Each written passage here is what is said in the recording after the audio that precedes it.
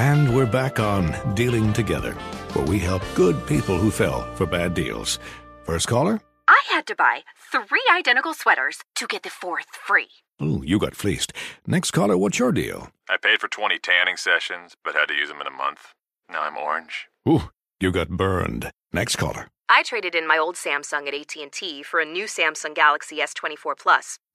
How's that bad? I got to choose from their best plans. So, what went wrong? Oh, nothing went wrong. And you're calling to... To request a song? You want a song. Of course. The choice is yours. Our best smartphone deals. Your choice of plan. Learn how to get the new Samsung Galaxy S24 Plus with Galaxy AI on us with eligible trade-in. AT&T. Connecting changes everything. Offers vary by device, subject to change. S24 plus 256 gigabyte offer available for a limited time. Terms and restrictions apply. See att.com/Samsung for details. This is Holly Fry from Stuff You Missed in History class. The national sales event is on at your Toyota dealer, making now the perfect time to get a great deal on a dependable new SUV, like an adventure-ready RAV4. Available with all-wheel drive, your new RAV4 is built for performance on any terrain. Or check out a stylish and comfortable Highlander with seating for up to 8 passengers and available panoramic moonroof. You can sit back and enjoy the wide-open views with the whole family. Check out more national sales event deals when you visit buyatoyota.com. Toyota, let's go places.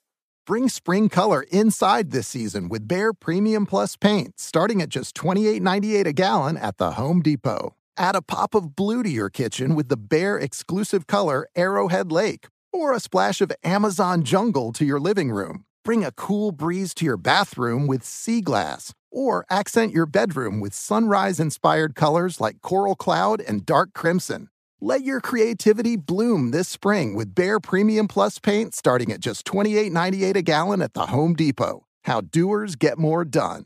Speed of Sound is a production of iHeartRadio.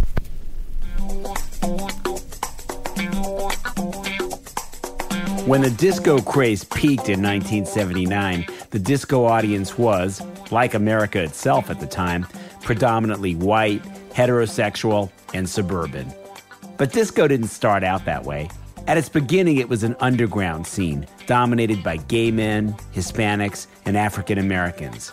But then, in late 1977, a film called Saturday Night Fever was released.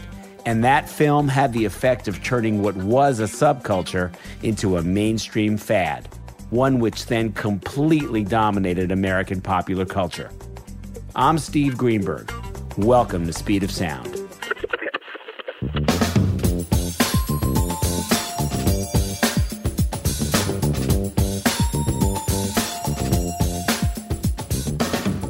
In June 1976, at the height of the first wave of the disco boom, New York Magazine published a cover story with the title, Tribal Rights of the New Saturday Night. The piece was written by Nick Cohn, a British journalist who, up until that point, had achieved his greatest notoriety due to his love of playing pinball. You see, Nick Cohn was the inspiration for the song Pinball Wizard in The Who's rock opera Tommy. Ever since I was a young boy, I played the silver ball. From Soho down to Brighton, I must have played them all. But I ain't seen nothing like him in any amusement hall. That deaf, dumb, and blind kid sure plays a mean. But Nick Cohn's greater contribution to the culture was as the author of a 1969 book alternately known as Pop from the Beginning or A Wop Bop a Loo Bop a Lop Bam Boom. This book was one of the very first histories of rock and roll ever published, and incidentally, it's my personal favorite book about the subject. In Pop from the Beginning, Nick Cohn professed his great love for what he termed super pop, which to him was simple, fast, flashy music filled with sexual energy, music that had the ability to catch teen obsessions and freeze them in images. Think Chuck Berry or those early Who records. So it was no surprise that in 1976, Nick Cohn became fascinated by disco, a flashy, sexy phenomenon. When Nick Cohn became aware of disco, it was just bubbling up to the surface from New York's black and gay undergrounds, and it was starting to become massively popular in, among other places, the Italian-American neighborhoods of Brooklyn, New York.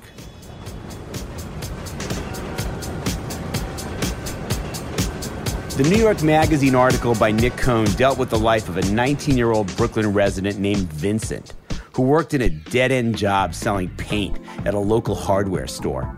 Vincent's only means of release was getting dressed up on Saturday night and dancing at his local disco, which was called 2001 Odyssey. That disco opened in 1975 in Vincent's neighborhood of Bay Ridge, which was a blue-collar, mostly Italian neighborhood. At 2001 Odyssey, Vincent was the king. He was great-looking and he was the best dancer. Everyone's eyes were fixated on him when he danced. Vincent's whole existence revolved around those Saturday nights at 2001 Odyssey, where he danced, did drugs, and occasionally had sex in the backseat of a car in the parking lot. Now, Nick Cohn offered very detailed descriptions of the scene at 2001, based on having followed Vincent and his crew on their disco adventures for a few months. And for most readers of New York Magazine, this was their first insider glimpse of the disco nightlife. However, what no one knew at the time was that it was all made up. Nick Cohn hadn't spent weeks watching Vincent at 2001 Odyssey because there was no Vincent. He was a figment of Nick Cohn's imagination. But that was a secret known only to Nick Cohn until he finally fessed up over 20 years later. It turns out Nick Cohn actually had traveled to Bay Ridge to check out the scene at 2001 Odyssey, but when he pulled up to the club in a taxi, there was a drunken brawl taking place outside on the sidewalk. As Cohn recalled it, "Just as I opened my side door, one of the brawlers emerged from the pack, reeled over towards the gutter, and threw up, with fine precision, all over the side of the cab and my trouser legs. I took it as a sign. Quickly slamming the door, I ordered us back to Manhattan." But while pulling away in the cab, Nick Cohn noticed one clubgoer standing in the doorway at 2001 and calmly observing the brawl as it took place. Cohn was really intrigued by this young fellow who, to him, seemed to possess a certain star quality. So, Cohn returned to 2001 the very next week, hoping to speak with him. But he never found him. Nick Cohn did make it inside the club on his second visit, but didn't learn much. The noise level was deafening, the crush of sweaty bodies suffocating, and none of my attempts at striking up conversation got past the first few sentences. Plus, I made a lousy interviewer. I knew nothing about this world, and it showed. Quite literally, I didn't speak the language, so I made it up. Nick Cohn may not have known anything about disco, but what he did know a lot about was the mod scene that was popular in the mid-'60s among certain British youth. And so he wrote his article about a figment of his imagination who was a composite of the guy standing in the doorway at 2001 and a mod that he knew when he was a teenager in London. Cohn sensed that there were a lot of similarities between the disco crowd and the 1960s British mods. They both had that obsession with fashion and music, and they had aspirations to present as being better off than they really were. That desire of a blue-collar worker to not be defined by his job, but rather by who he is when he goes out. That intense focus on Saturday night by a nobody who once a week gets to be a somebody. It's no coincidence that Vincent's crowd in the Nick Cohn article were known as the Faces, which happens to be exactly what stylish mods were known as in England during the swinging 60s. By the way, if you're interested in getting a sense of what the mod scene in London was like, definitely check out the movie Quadrophenia, featuring music by, who else but, The Who. Well, I don't want to be the same as everybody else. That's why I'm a mod, see? I mean, you gotta be somebody, ain't ya?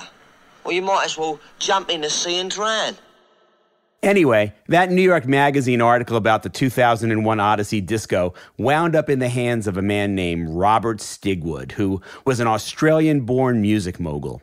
Earlier in the 70s, Stigwood expanded his empire into film. He produced the movie adaptations of Jesus Christ Superstar and The Who's Tommy.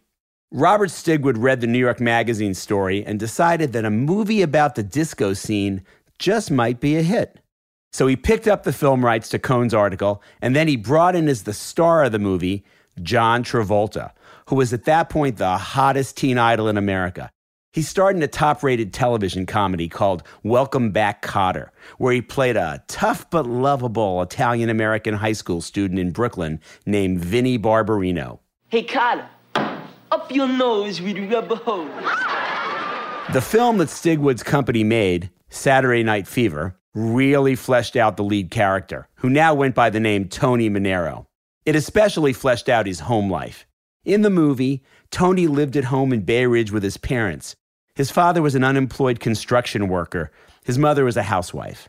And even though his family had trouble making ends meet, his father forbade his mother from working outside the home. It was the man who was supposed to put bread on the table. This depiction really resonated in the America of 1977, which had been hit really hard by an economic recession and where opportunity seemed extremely limited. Now, just like in Nick Cohn's original article, the 2001 disco was the place where Tony Manero ruled as the greatest dancer. Incidentally, in this movie version of the club, the DJ was played by none other than Sir Monty Rock III of Discoteques and the Sexolettes fame. They were the group whose early disco hit, Get Dancin', we discussed in the previous episode of Speed of Sound. Hey, Monty, what are you playing that shit for? What are you talking about, baby? Look at that chick. She's dancing, man. She's grooving. The hottest stars on the roster of Robert Stigwood's record label, RSO Records, the initials stood for Robert Stigwood Organization, were the Australian brothers the Bee Gees, who'd already had a couple of #1 records with disco songs. But Stigwood, oddly enough, didn't initially consider them to write the music for the film. Robert Stigwood's original choice for the song that would be playing along with the film's iconic opening scene of John Travolta strutting down the street was Boz Scaggs' hit from the year before, Low Down. Better bring the chick around to the sad, sad truth, the dirty low down. However, Boz Scaggs' label, Columbia Records, turned down the opportunity to have that song in Saturday Night Fever, holding it back for their own soundtrack to a film which dealt with New York nightlife, Looking for Mr. Goodbar. So, Stigwood turned to the Bee Gees, and they worked up a song. Now, originally the chorus of the song the Bee Gees wrote had them singing Saturday Night, as a nod to the title of the film. But eventually they changed it to Staying Alive, which better captured the grittiness of the movie.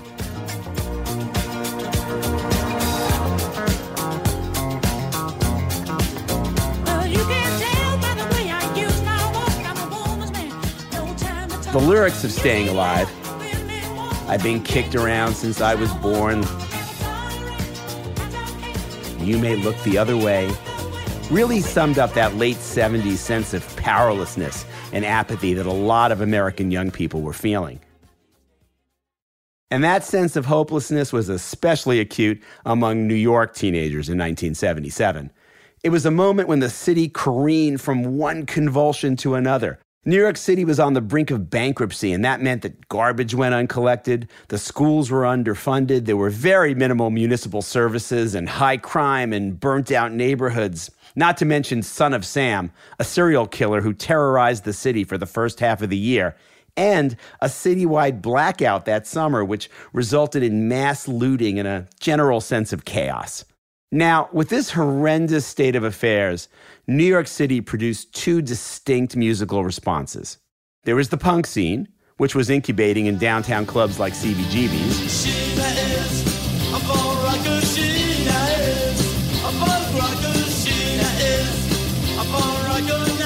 And there was disco. Punk was nihilistic. It was resigned to this idea of no future. Disco, on the other hand, was escapist, glamorous, and aspirational. Punk rock was actually what the music industry was betting on at that time to become the next big thing. And the major labels were falling over each other to sign punk's most notorious act, the Sex Pistols. I wanna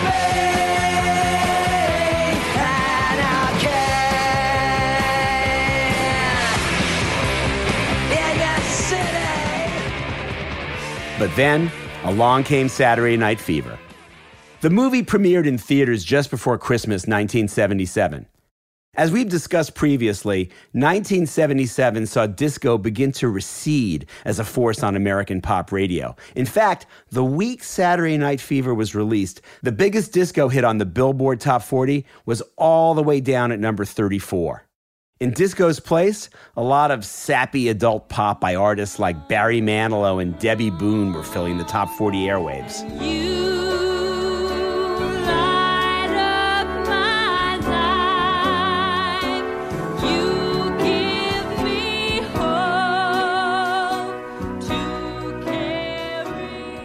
New York's pioneering disco station, WPIX-FM, actually abandoned the disco format in the summer of 1977 and switched to album rock, which of course would prove to be incredibly bad timing.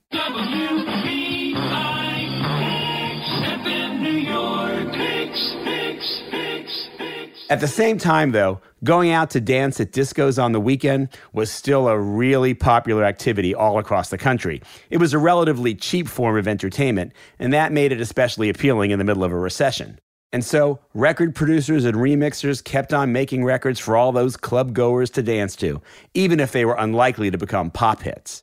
At this moment, disco music stood at a crossroads. The originators of disco were disillusioned by the dilution of the sound, which was becoming more lowest common denominator, and the purists hated the phoniness that was really starting to creep in. Studio 54 was grabbing lots of headlines, but that was a celebrity scene, very far removed from that original communal spirit of disco. Legendary DJ David Mancuso's New York Record Pool, which was a non-profit organization that made possible the distribution of disco records to club DJs, actually closed down the same week Saturday Night Fever opened, because David Mancuso, the original disco DJ who pioneered the scene at his club, The Loft, became fed up by all the cynicism that was taking over the scene. Disco really did start to feel like it might be over. Coming up, America catches the fever, but it takes a ballad to get things going. The following ad is sponsored by Pets Best Insurance Services. Pets come into our lives in many ways. Shelters, breeders, or unexpected encounters. But no matter how you found your pet, they become our perfect match. Unfortunately, finding the right pet insurance plan can be hard. That's where Pets Best comes in. With a little information about you and your pet, Pets Best will recommend a plan that meets your needs and budget. Visit PetsBest.com to learn more today. Your perfect pet deserves the perfect coverage. PetsBest.com. With the best all-inclusive vacation deals to Mexico and the Caribbean, booking your getaway with Cheap Caribbean Vacations means you have more freedom. Whether you want to enjoy snorkeling, endless margaritas, and more, Cheap Caribbean Vacations has your deal for that. Plan and book using our exclusive budget beach finder, or find a featured all-inclusive package to Jamaica and do your deal at cheapcaribbean.com. That's cheapcaribbean.com. Hi, it's Gabby Reese, and this podcast is powered by Laird Superfood, a brand that's truly close to my heart because it was founded in my kitchen by my husband, big wave surfer Laird Hamilton. Today, Laird Superfood boasts an amazing lineup of products, all crafted with the highest quality plant-based ingredients. Think functional mushrooms, real fruits and veggies. What makes us unique? We're committed to using only real ingredients, no artificial and no natural flavors. Two of my absolute favorites are prebiotic daily greens, really great tasting, and we've added some mushrooms to support your gut even a little more. Then there's our instant latte lineup. We've got instant mocha, instant latte, chai. If you want to discover Laird Superfood, you can do it at your local retailer on Amazon or at lairdsuperfood.com. And if you put in the code GABBY2024 on our website, you'll get an exclusive 20% off your first purchase.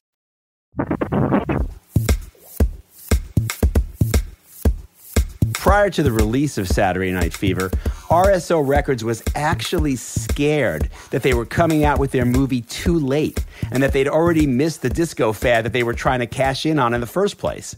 RSO Records was very aware of pop radio's move away from the disco sound, and so to hedge their bets, they decided to release a ballad as the first single from the movie soundtrack, instead of one of the disco songs. How deep is your love? Is your love? How deep is your love? I really need to The Bee Gees song, How Deep Is Your Love, was released in September 1977, 3 months before the film came out, and it was approaching number one on the charts when Saturday Night Fever premiered on December 16th. Now, the combination of John Travolta's charisma, he was nominated for a Best Actor Oscar, the Bee Gees songs, and a surprisingly good script made Saturday Night Fever a phenomenon, which in turn made disco much bigger than it had ever been. It's actually entirely possible that without Saturday Night Fever, disco might have petered out in the broader culture and resumed being a niche subculture. But instead, the movie's runaway success caused the whole disco scene to become turbocharged, and it also changed disco in pretty significant ways. For instance, the original script for Saturday Night Fever called for all the dances in the film to be partner dances and line dances, like the hustle and the bus stop, which were the kind of dances people actually did at discos like 2001 Odyssey. You could check those dances out on YouTube if you're curious what they looked like. But John Travolta felt that he needed to do a solo dance in order to really develop his character, and so he insisted that they change the script so he could be featured doing a freestyle dance. According to Travolta, I had to enforce that scene. They were basing this movie on him being the best dancer, and he didn't have a solo. I had to prove to the audience that he was the best. And so, in the middle of the film, John Travolta breaks free from his dance partner and does a solo dance to the song You Should Be Dancing, a Bee Gees hit from the previous year that was inserted into the movie for just this purpose.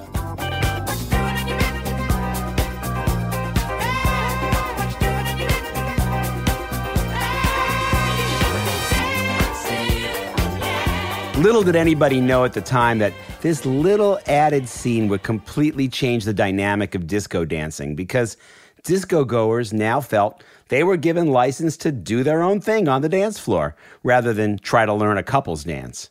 This was actually convenient considering that in the wake of the film's success, the number of discos increased exponentially. Over 40,000 new discos sprouted up across the U.S. in the first year after Saturday Night Fever came out. And we can safely assume that a lot of those new disco denizens weren't very accomplished dancers. Now, while our collective cultural memory of Saturday Night Fever centers around the music and the dancing, it was actually a very smart movie. It was a story about a young person whose life is going nowhere until he finds, in dance, the strength to break free from his surroundings.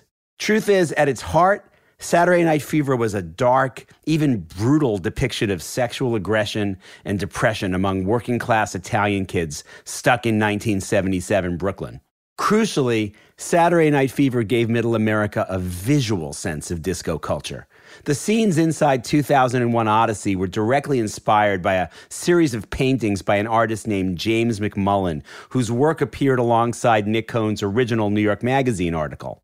And these scenes offered a picture of a secret world full of glamour, full of passion, where, sure, there were exceptional dancers, but there were also dancers no better than the average Joe. And even those dancers could feel they could be someone for a night. 2001 Odyssey was an approximation of Studio 54's glamour, but it was accessible to anybody. And notably, while the first wave of disco was overwhelmingly a black and gay scene, Saturday Night Fever made it all about white, heterosexual people. It was that aspect of the movie that really helped sell disco's appeal to Middle America and make it feel safe. Now, I'll tell you, John Travolta's portrayal of Tony Manero in that movie really struck a chord with people I knew in high school in New York City back then. Tony was just like a lot of guys at our high school, guys from blue-collar families, guys about to graduate school with not much in the way of a future to look forward to. Guys who, consequently, decided to just live for today. I remember this being our favorite line from the film. Oh, fuck the future. No, Tony, you can't fuck the future. The future fucks you. It catches up with you, and it fucks you if you ain't planned for it. And so, Saturday Night Fever simultaneously glamorized life on the dance floor under the mirrored ball at the 2001 Odyssey, and made clear that the pleasures being experienced by Tony Manero at the club were extremely fleeting. Now, propelled by the music of the Bee Gees, the Saturday Night Fever soundtrack became the biggest selling album of all time in its day. It moved 25 million units worldwide, and it wasn't surpassed until Michael Jackson's Thriller in 1983.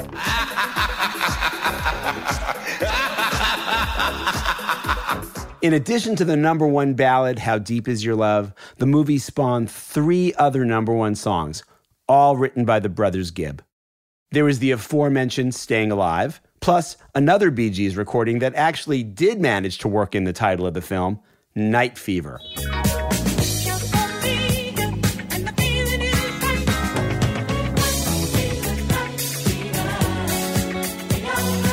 The final number one song from Saturday Night Fever was a Bee Gees composition called If I Can't Have You, which Robert Stigwood decided to give to a singer on his label named Yvonne Elliman. She was one of the stars of Stigwood's film version of Jesus Christ Superstar, and she'd also had some success on the charts in 1976 with her cover of a Barry Gibb song called Love Me. I remember times, my love, when we really had it on. You were always there to make me smile, help me when I fall. Ooh, I can't believe you're leaving me. Yvonne Elliman was originally supposed to sing How Deep Is Your Love in the movie, but Robert Stigwood felt that the song was just too good for the Bee Gees to give away. And so he let her record If I Can't Have You as a sort of consolation prize. And it ended up being a #1 record. If I can't have you, I don't want nobody, baby. If I can't have you, if I can't have you, I don't. Saturday Night Fever's popularity led to belated success for yet another song that was closely associated with the film, but which was not a Brothers Gibb song. Disco Inferno, recorded by the fathers of disco, the Tramps, was originally released in early 1977. And while the song was a massive hit in the clubs, it went to #1 for 6 weeks on Billboard's disco chart, which measured club play. It failed to even reach the top 40 on the Billboard Hot 100, this being the period when interest in disco music had really begun to wane on pop radio. Disco Inferno was a throwback in its own way to the early days of disco, when soul music had a much more direct influence on the disco sound. Being featured in Saturday Night Fever brought Disco Inferno back and made it way bigger. In fact, it became one of the defining songs of the whole disco era. To my surprise, this 100 stories high. The Saturday Night Fever album went to #1 during the third week of January 1978, and it stayed at #1 for 6 months.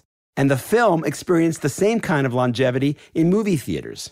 I remember seeing Saturday Night Fever when it came out in December of 1977, and I remember seeing it again at the very same movie theater during Memorial Day weekend in 1978. Now, as far as Saturday Night Fever's impact on the music world, initially its success just led to a boom in popularity of songs specifically from the movie, and also anything associated with the Bee Gees, regardless of whether or not it was even disco. The Bee Gees owned the spring of 1978 on pop radio. Songs written by the Bee Gees at one point held down the top 5 positions on the Billboard Hot 100, which is something even the Beatles never accomplished, because when the Beatles had the top 5 records on the chart back in April of 1964, they'd only written 4 of the 5 songs, since one of those 5 was a cover version of Twist and Shout.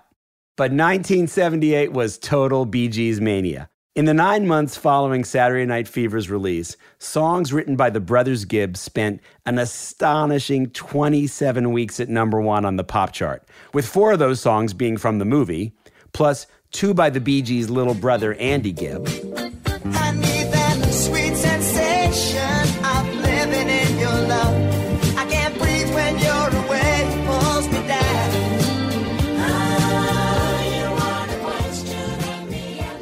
And finally, there was the Barry Gibb pen theme from another Robert Stigwood film, Grease, sung by Frankie Valli.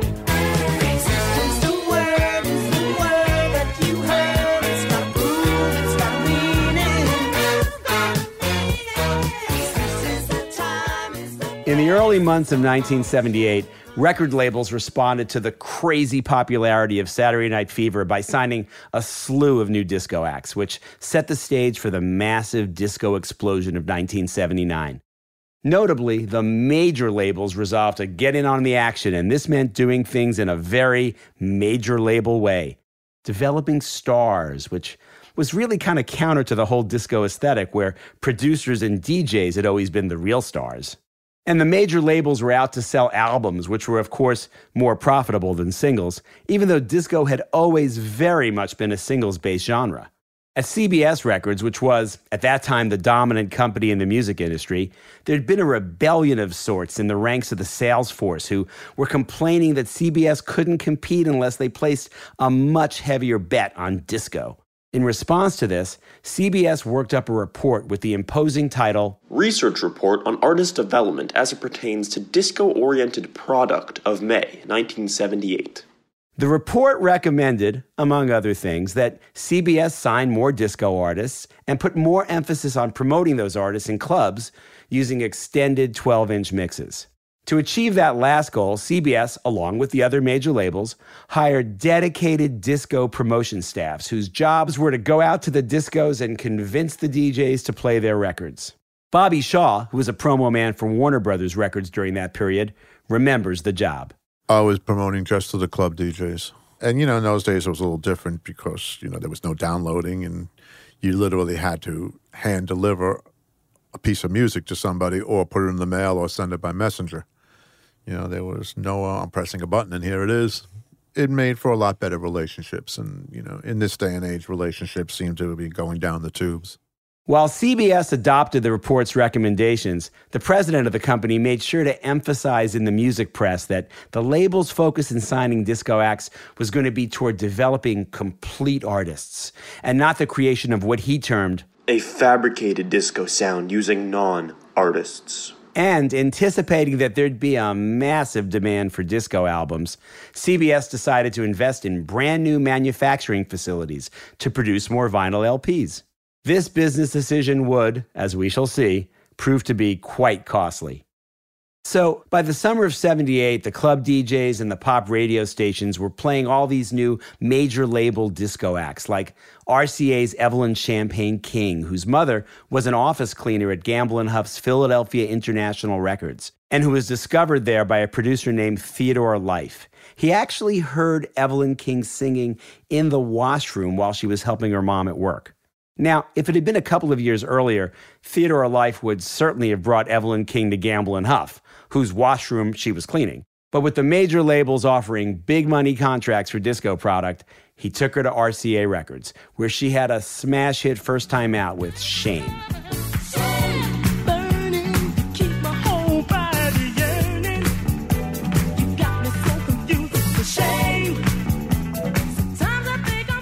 Meanwhile, Capitol Records got behind A Taste of Honey, a Los Angeles group brought to that label by a veteran producer named Fonce Mizell, who years earlier was part of the Corporation. That was the production team over at Motown who were behind the Jackson 5's early hits.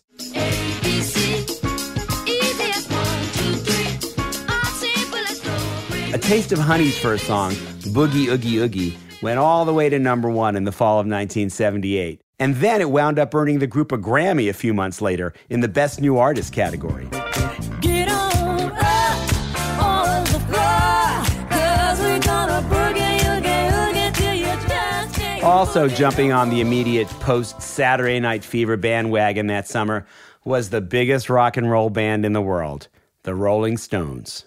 Their pivot to disco was fueled by Mick Jagger's residency in New York City, where he was regularly seen partying at Studio 54. While some rock diehards condemned the Stones as sellouts for going disco, their defenders reminded everybody that the band had always had their ears tuned to the latest developments in black music, and this really was just the latest manifestation of the Stones' interest in R&B. For the disco scene, having the Stones join the party gave the music a new respectability.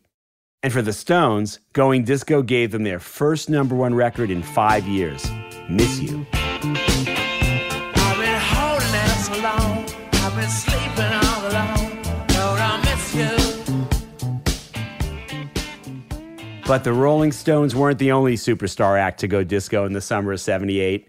Way at the other end of the musical spectrum, cheese pop maestro Barry Manilow entered the disco sweepstakes with his big hit song, Copacabana, which was inspired by the legendary New York nightclub of the same name that had recently reopened as a disco. They worked from 8 till 4, they were young and they had each other. Who could ask for more at the Copacabana? And in July of 1978, New York City got a brand new all-disco station when WKTU-FM, which was previously this barely listened-to adult music station, adopted the disco format. WKTU filled the vacuum left behind by WPIX-FM's ill-timed move to album rock the year before. Just 2 months after they switched to disco, WKTU passed the perennial #1 top 40 station, WABC, as the most listened to station in New York, and therefore as the most listened to station in the whole country.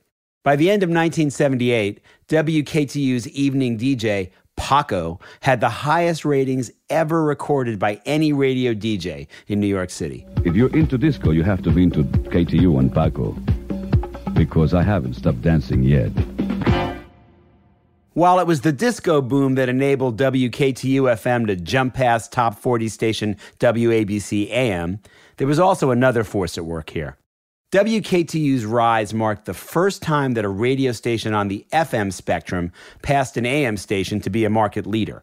AM radio had been around a lot longer than FM, but music sounded much better on the FM dial, and more people were migrating to it, especially since cars were beginning to be sold with FM radios installed as standard equipment. While WABC had been #1 in the ratings for every period since 1962, it never recovered its place as New York's leading music station after it was jumped by WKTU. Soon, in fact, it was also leapfrogged by WBLS, which was an FM R&B station that was now emphasizing disco really heavily at the expense of other styles of R&B.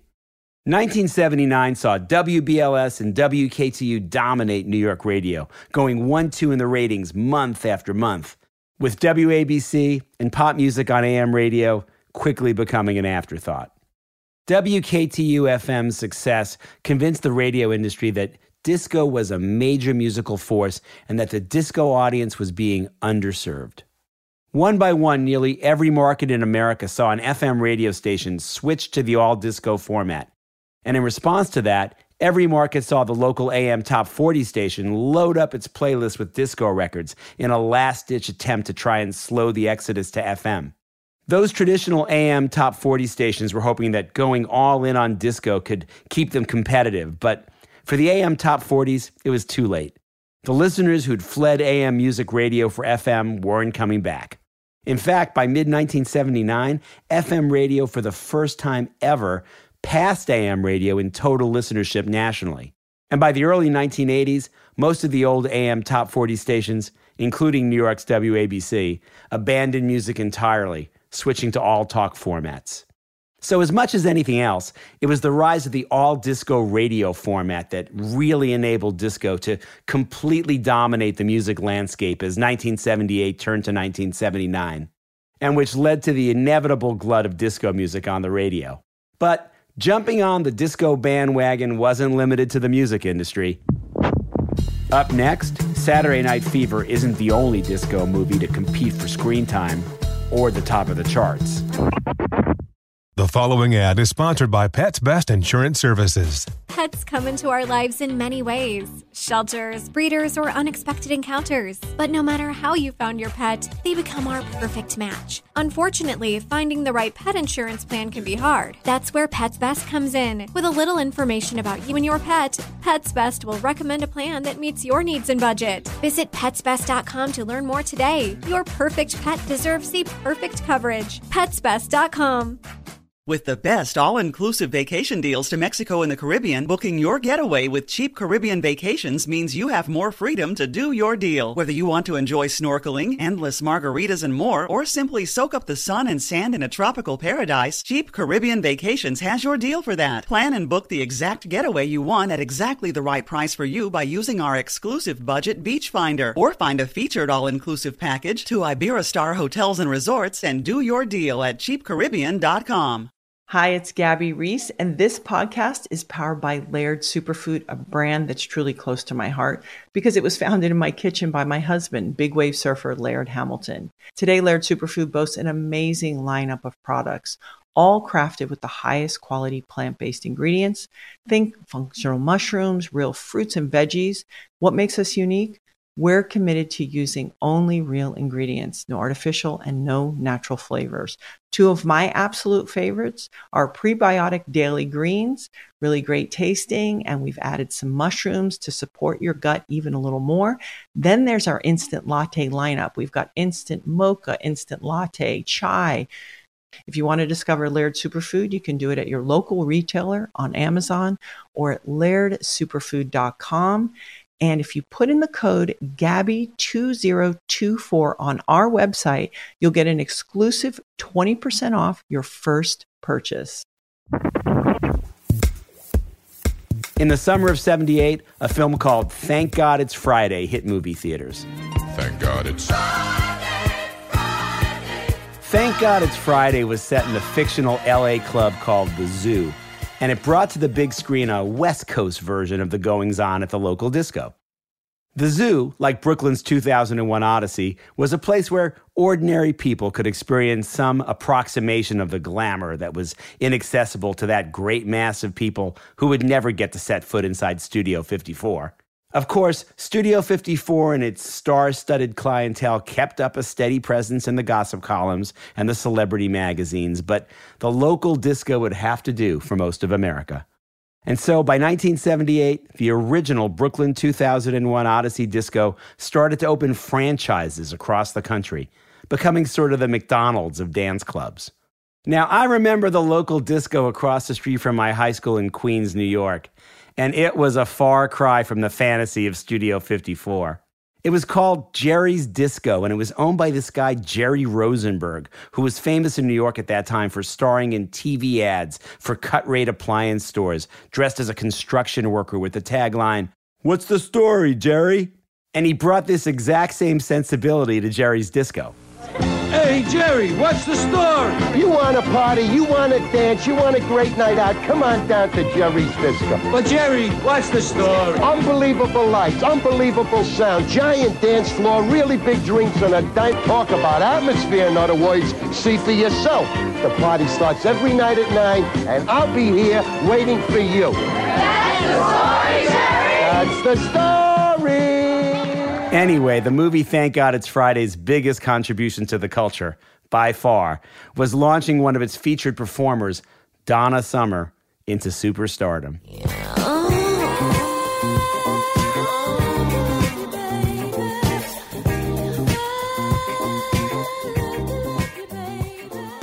Ever since her first hit, Love to Love You Baby, back in 1975, Donna Summer maintained a pretty steady stream of club hits, and occasionally one of those songs would cross over to pop radio, like her groundbreaking single, I Feel Love, in 1977, which we discussed on our previous episode. In Thank God It's Friday, Donna Summer appeared on camera singing a song called Last Dance.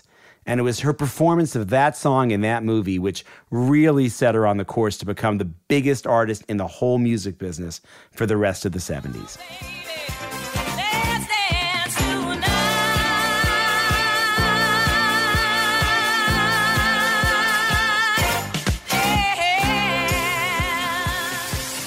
Donna Summer was signed to an LA-based record label called Casablanca Records. Now, according to a memoir written by the label's co-founder, Larry Harris, Casablanca Records was not a product of the 1970s. It was the 1970s. And no person or company in that era of narcissism and druggy gluttony was more emblematic of the times than Casablanca Records and its magnetic founder, Neil Bogart. Besides a steady stream of disco music, the thing that fueled Casablanca Records was cocaine. As Larry Harris recalled, there was blow everywhere. It was like some sort of condiment that had to be brushed away by the waitstaff before the next party was seated. Cocaine dusted everything. It was on fingertips, tabletops, upper lips, and the floor. Just like Henry Stone's TK label down in Miami, Casablanca Records was more than happy to share its cocaine with radio and club DJs in exchange for airplay, making it the most successful label of the disco era. But let's be clear. Casablanca's promotion methods should in no way diminish the fact that Donna Summer was a uniquely talented artist who released one classic single after another in the final years of the 70s. Donna Summer actually had 3 #1 albums in the 12-month period from late 1978 to late 1979, and all 3 of them were double albums.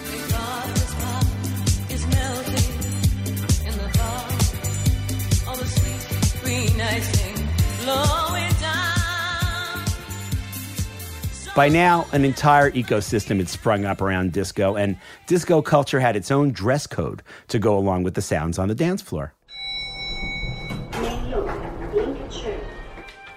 For men, there were shiny, really colorfully patterned, wide-collared polyester Kiana shirts, which usually were worn open at the chest.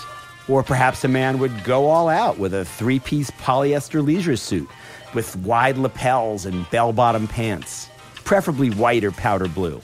And of course, platform shoes. Now, a woman might show up at the disco in perhaps a knee-length dress with a cinched waist, which was known as the Jersey wrap dress. But tube tops are also quite popular, along with halter neck shirts, spandex shorts, catsuits, and dresses with long thigh slits. And women's footwear, well, that tended towards shoes with chunky heels or maybe even knee boots. And of course, beyond having its own dress code, disco also had its own drug culture. And that culture centered around cocaine. According to the writer Paul Gutenberg, the relationship of cocaine to 1970s disco culture cannot be stressed enough. Superficiality, success, and money were back in, and cocaine intensified and highlighted all their sensations and delusions. Of course, coke use by celebrities and jet-setters made cocaine seem glamorous. And unlike heroin, which was looked at as a street drug used by junkies, cocaine was seen as a soft drug. To be sure, without the stimulating effect of cocaine, those all-night parties at places like Studio 54 would have definitely run out of steam a lot earlier in the evening. Additionally, all that drug use contributed to yet another aspect of disco culture: public sex. Sex in the club's bathroom stalls, stairways, balconies, basement, wherever. And it was generally unprotected sex since the AIDS epidemic hadn't yet struck. This was all consistent with the broader 70s trend towards much freer sexual expression. Disco music reinforced that idea with songs like In the Bush by Musique, which left very little to the imagination. Push, push, in the bush, push, push, in the bush, push, push, in the bush. Nile Rodgers and Bernard Edwards were two musicians who'd been on the scene for a while, backing up bands in New York City, experimenting with jazz and art rock and even punk before finally settling on disco. Nile Rodgers remembers those early days this way. We envisioned ourselves more like Earth, Wind & Fire type of group because we looked at Earth, Wind & Fire as a group of jazz musicians, sort of like Kool and the Gang. Like we were jazz musicians that learned to play R&B and learned how to write R&B. So our first allegiance would be mainly to jazz. At least that's how I saw it. Bernard was very proud to say, no, I'm a boogaloo musician. But then, Rodgers and Edwards began to get gigs as live touring musicians for some acts associated with the Philadelphia sound, and they came to embrace disco, forming a band called Chic.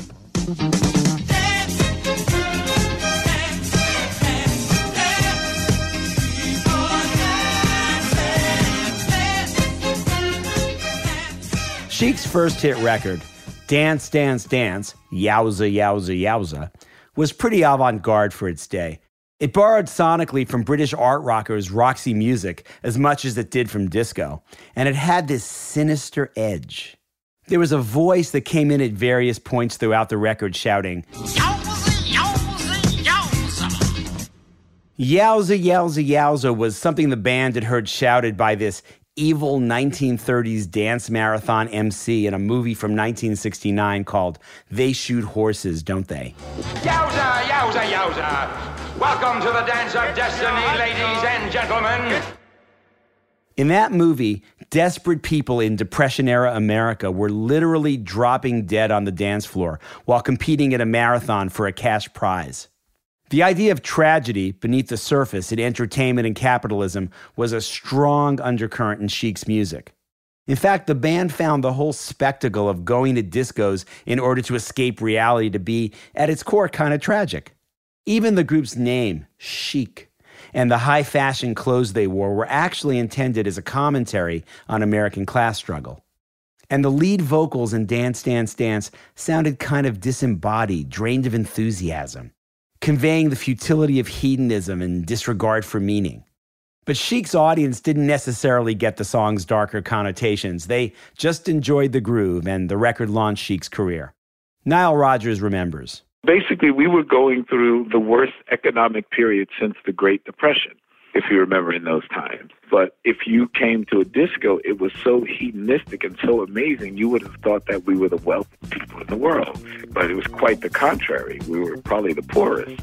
But we didn't live like that. We lived like every day was our last. But the best was yet to come for Chic, as Nile Rodgers fondly recalls. Grace Jones was really enamored with us because of Everybody Dance. And of course she had heard Dance, Dance, Dance, but it was Everybody Dance that was the killer. Everybody dance. Ooh, clap your hands, clap your hands. So she wanted us to understand who she was artistically, because she was thinking about having us produce what would have then been her next record. But she told us that the only way that we could truly understand her artistically is to see her live performance. And we were like, okay, cool. Now, this was the very first time we ever heard her speaking voice. It sounded to us like a cross between Marlene Dietrich and sort of Bela Lugosi and sort of like Bob Marley. It was like the weirdest thing we had ever heard, but we thought that she was just putting that on. And so she says, so all you got to do, darling, is go to the back door and tell them you're personal friends with Miss Grace Jones. So we thought we had to put on that accent. I mean, I cannot believe we were so dumb. But really, this was early in our career, so we didn't know. So we went and we knocked on the back door, and we were kicking for a long time. They finally opened the door because, the music inside was blasting. So we did that, and the guy slammed the door in our faces. But before he slammed the door, or while he was slamming the door, he told us he said, oh, fuck off. He thought it was the silliest thing he'd ever heard. And we were trying to convince him that it was the truth. So we were kicking on the door yet again, and we were really insistent. And finally, he opened the door again. He said, didn't I tell you guys to fuck off? But Chic used that rejection as the inspiration for their biggest hit. Nile Rodgers remembers. On the way back to my apartment, we had to pass a liquor store. We picked up 2 bottles of champagne, what we called rock and roll mouthwash, which was Dom Perignon in those days. And we downed them very quickly, and we got woozy. And we started singing what had come to our minds, which was, aw, fuck off. So we just started jamming, going, aw, fuck off, don't, fuck Studio 54. Fuck off, and we were into it. And we thought of every possible situation where the only appropriate answer would be F off.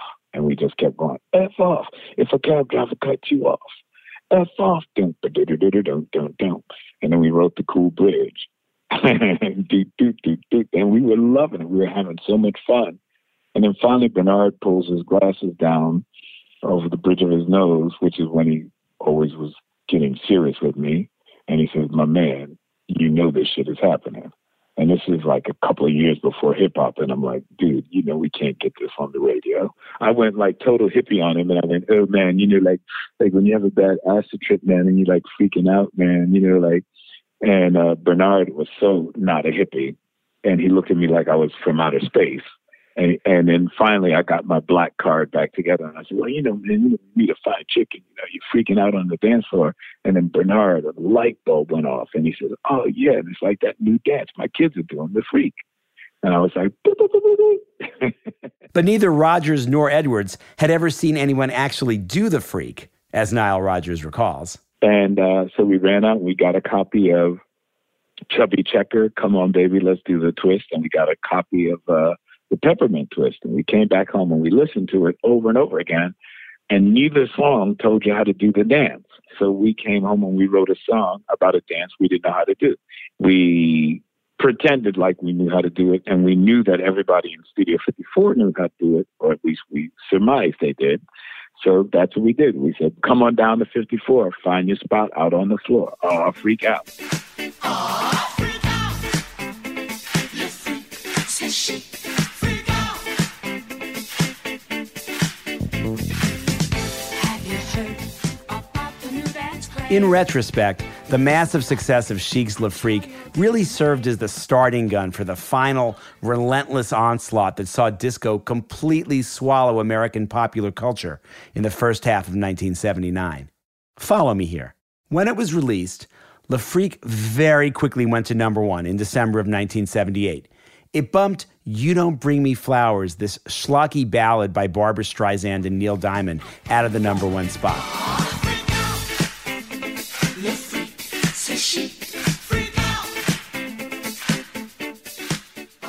But after 1 week, Streisand and Diamond retook the top slot.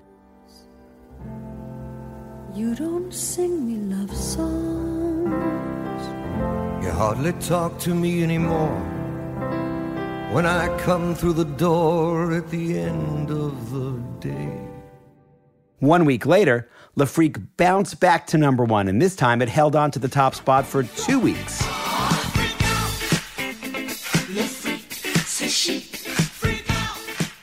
Then it was dethroned at number one by a Bee Gees ballad called Too Much Heaven, which stayed at number one for the next 2 weeks.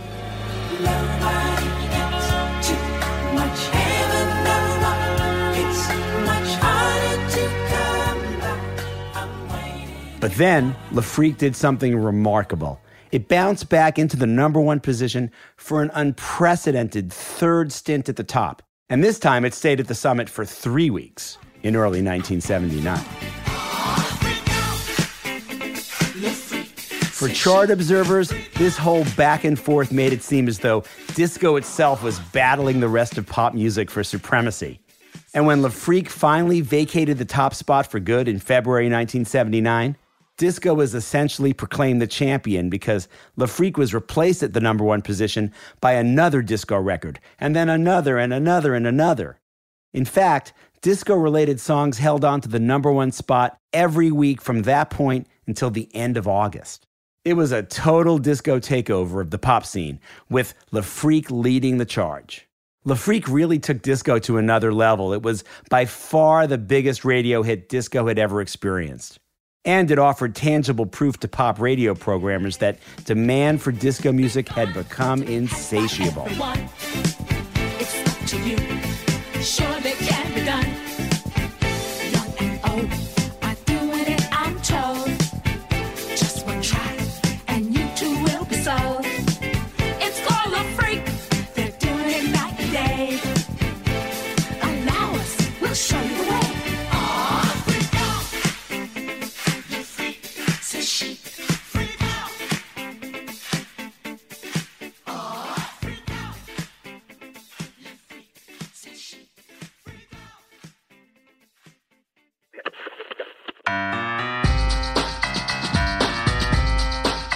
On the next episode of Speed of Sound, disco rules the world and spawns an army of haters who violently confront disco culture head-on in a baseball stadium in Chicago.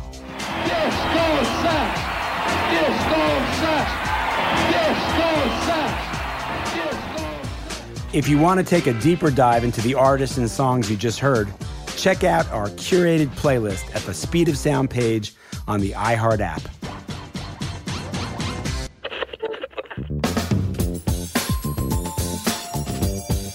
Until next time, you can find me on Twitter at StevieGPro. Speed of Sound is executive produced by Lauren Bright Pacheco, Noel Brown, and me.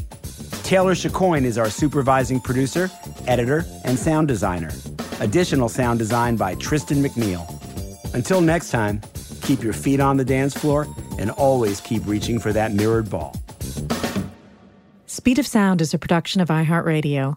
For more podcasts from iHeartRadio, check out the iHeartRadio app, Apple Podcasts, or wherever you listen to your favorite shows. With the best all-inclusive vacation deals to Mexico and the Caribbean, booking your getaway with Cheap Caribbean Vacations means you have more freedom. Whether you want to enjoy snorkeling, endless margaritas, and more, Cheap Caribbean Vacations has your deal for that. Plan and book the exact getaway you want at exactly the right price for you by using our exclusive budget beach finder, or find a featured all-inclusive package to Riu Hotels and Resorts and do your deal at cheapcaribbean.com. Turns out a delightfully clean home can make for a delightful start to the day. At Mrs. Meyer's, everything they make is inspired by the garden. With plant-derived and other thoughtfully chosen ingredients, their cleaning products smell like a dream and work like the Dickens, leaving your home sparkly clean and your to-do list tackled in no time. Goodness, there's no better feeling than that. Mrs. Meyer's, rooted in goodness, Visit mrsmeyers.com today. Did you know that most salads travel over 2,000 miles to reach your plate? But not with 80 Acres Farms. Their crisp salad greens and herbs are food less traveled, going from farm to store in days, not weeks. They stay fresher for longer in your fridge. My salad lasts all week long, which means less food waste and easy meal planning. Oh, and did I mention there's no need to wash these greens? Because 80 Acres Farms uses 0 pesticides. Visit 80acresfarms.com to learn more and find their salads and salad kits at your local Harris Teeter.